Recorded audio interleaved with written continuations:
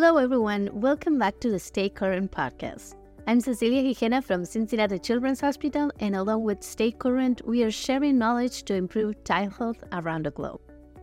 Today, we have another episode of the Intestinal Rehabilitation podcast, and as always, we have Dr. Paul Wales, the current director of the Intestinal Rehabilitation program at Cincinnati Children's Hospital. I'm Paul Wales. I'm a pediatric surgeon here at Cincinnati Children's Hospital. And Dr. Michael Helmrath, the prior director of the Intestinal Rehabilitation program.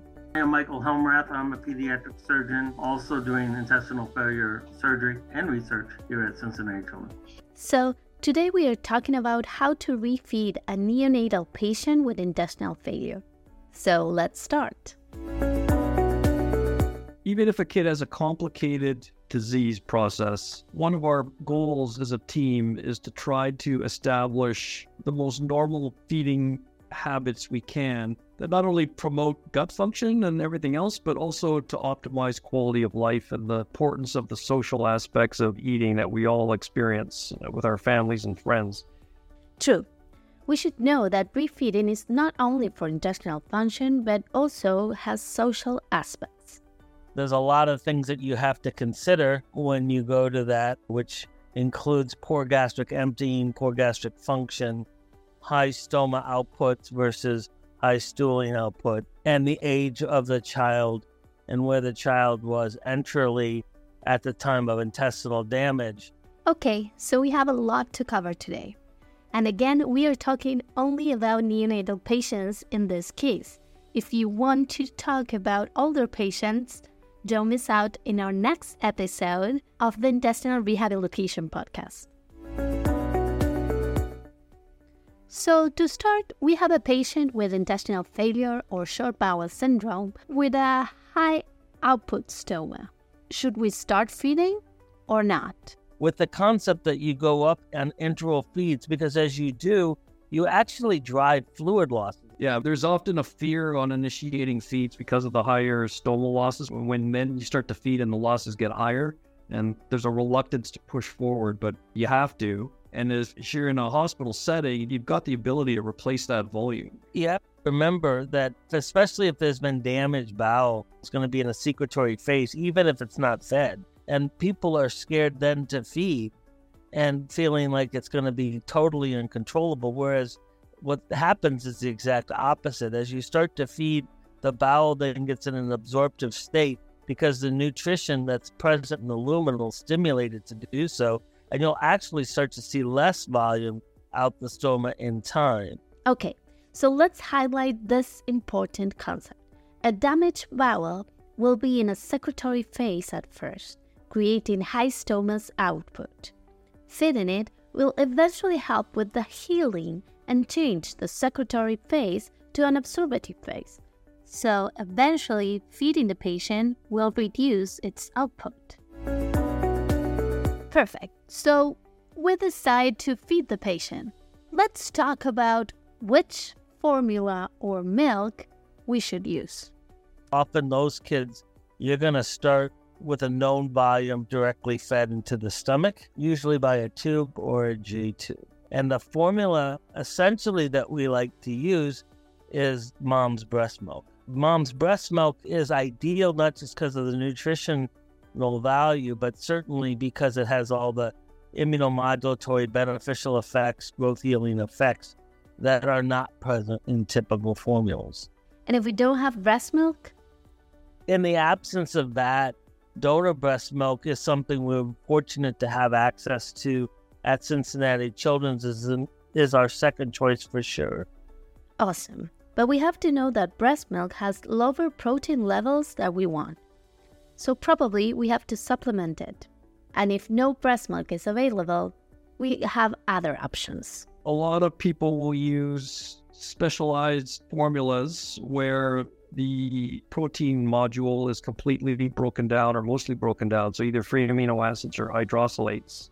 However, in the world of short bowel syndrome, protein absorption is actually fairly well preserved. So it seems like the benefit is from an allergy perspective. Okay, so for formulas, breakdown proteins reduces the rates of allergy. But what about fat? over the last several years, a lot of the formulas have moved from predominant long-chain fat to increasing in MCT components. But long-chain fat is a stronger driver for adaptation, and I personally haven't really bought into that. And the benefits of long-chain fatty acid also have a lot of the developmental and immune properties too. So formulas have higher levels of MCT. That's not always beneficial. Remember that long-chain fat are important to give a good nutrition to our patients. So be aware of that when you decide which formula you're using.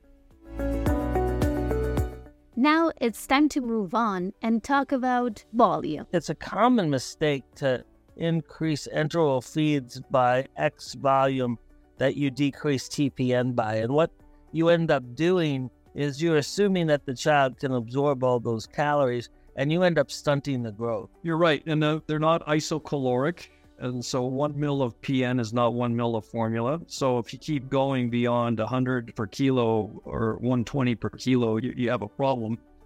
And kids, not only will they take a calorie protein hit, you start to get into problems with sodium and calcium as well, because the composition in the milk is not the same as what's in the parenteral solution. So at some point you do have to fortify. I really think multidisciplinary approaches, as we've said all along, are needed in these kids. Yes, we always highlight the importance of a multidisciplinary team, and today is not the exception.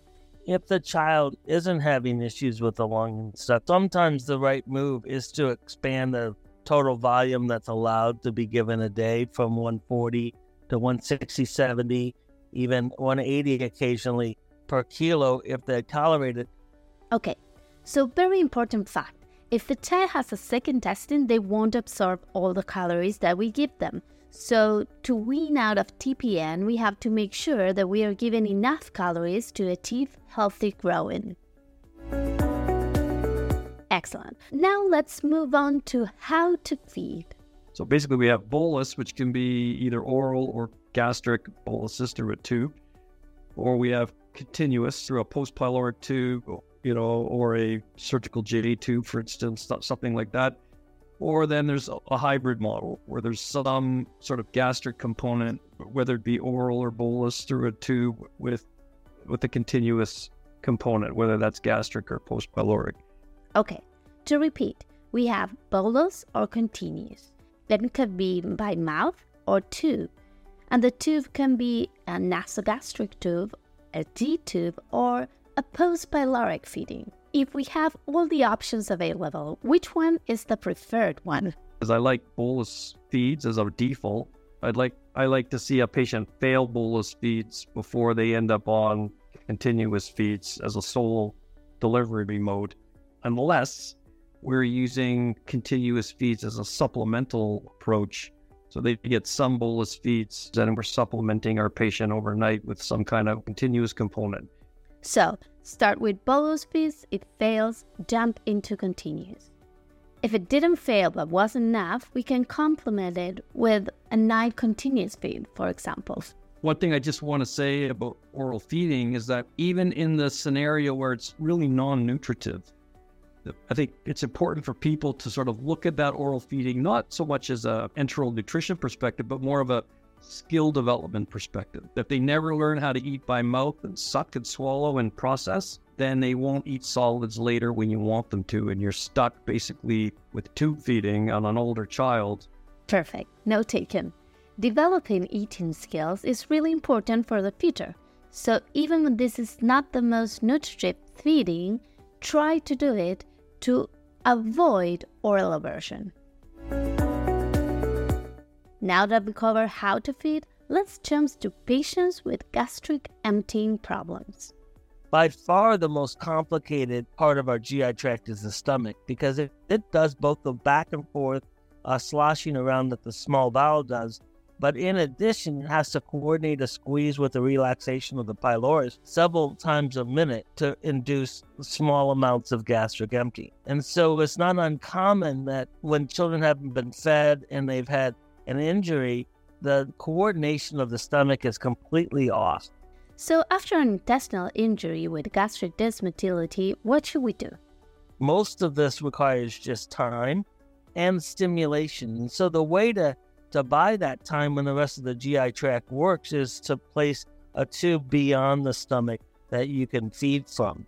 In a baby, the best way to get distal feeding is either through an NJ tube with the G tube just decompressing the stomach, so that the baby's allowed to be fed outside the stomach while decompressing the stomach at the same time.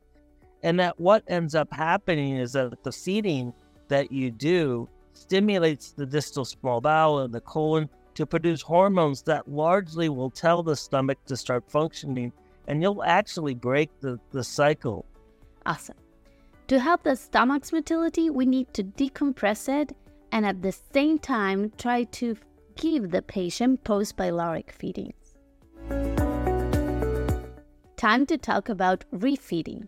That can be done as a bolus. It can also be done over a pump. I prefer it being as a bolus, but the nurses have found at Cincinnati running it over a pump for an hour works well. And we have that protocol to typically start at 5 and then 10 cc's per kilo and then moves up accordingly based on the fact that the baby's tolerating it. Interestingly, by feeding the colon, one of the things you'll notice quickly is that the output from the stoma actually goes down, speaking to all the hormonal effects of the distal bowel, and often the stomach will start to work. Okay, so that is a really interesting and important concept.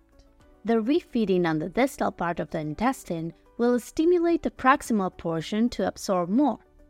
And I think the largest benefit, obviously, is when you hook the two ends up, the distal bowel has been functionally used. And so the time to be able to start feeding and the course post-operatively, I think, is made much easier.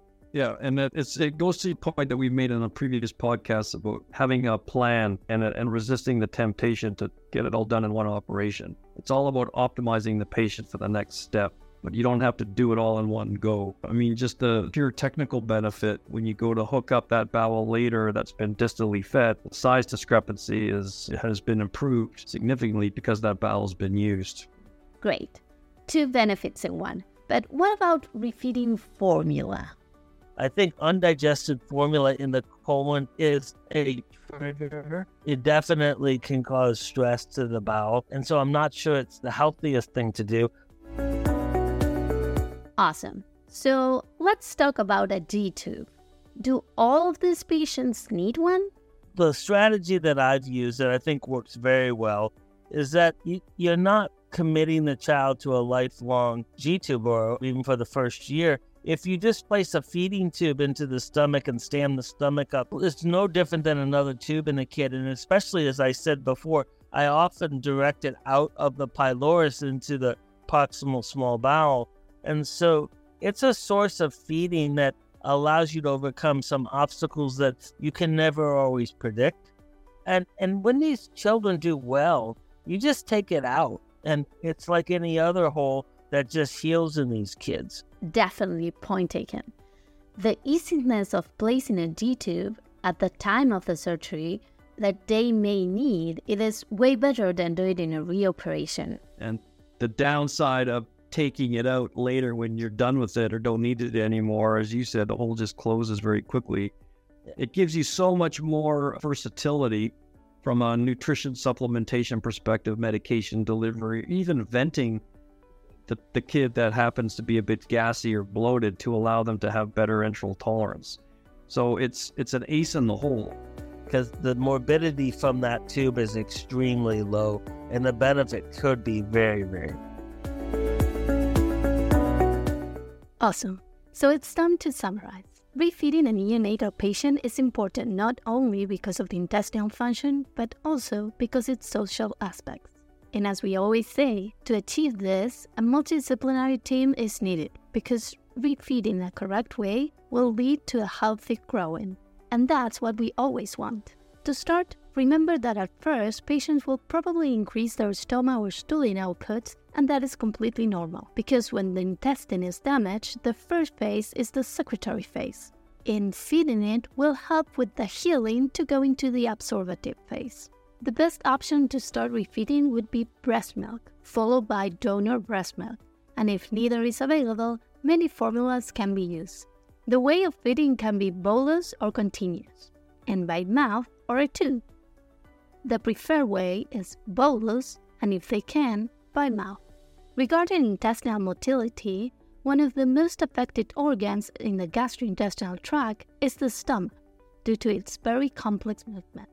A way to improve the stomach motility is to decompress the stomach and at the same time give post-pyloric feeding.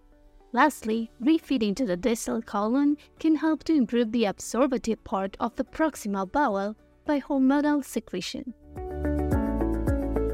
Awesome! So that was all for today about how to refeed a neonatal patient with intestinal failure. If you like it, leave us a rating or a review. Follow us on social media and our YouTube channel. Download the Stay Current app in the Apple App Store or Google Play Store, where you can find this podcast and a lot more. But until then, I'm Cecilia GigenaIf from Cincinnati Children's Hospital, and along with Stay Current, we are sharing knowledge to improve child health around the globe.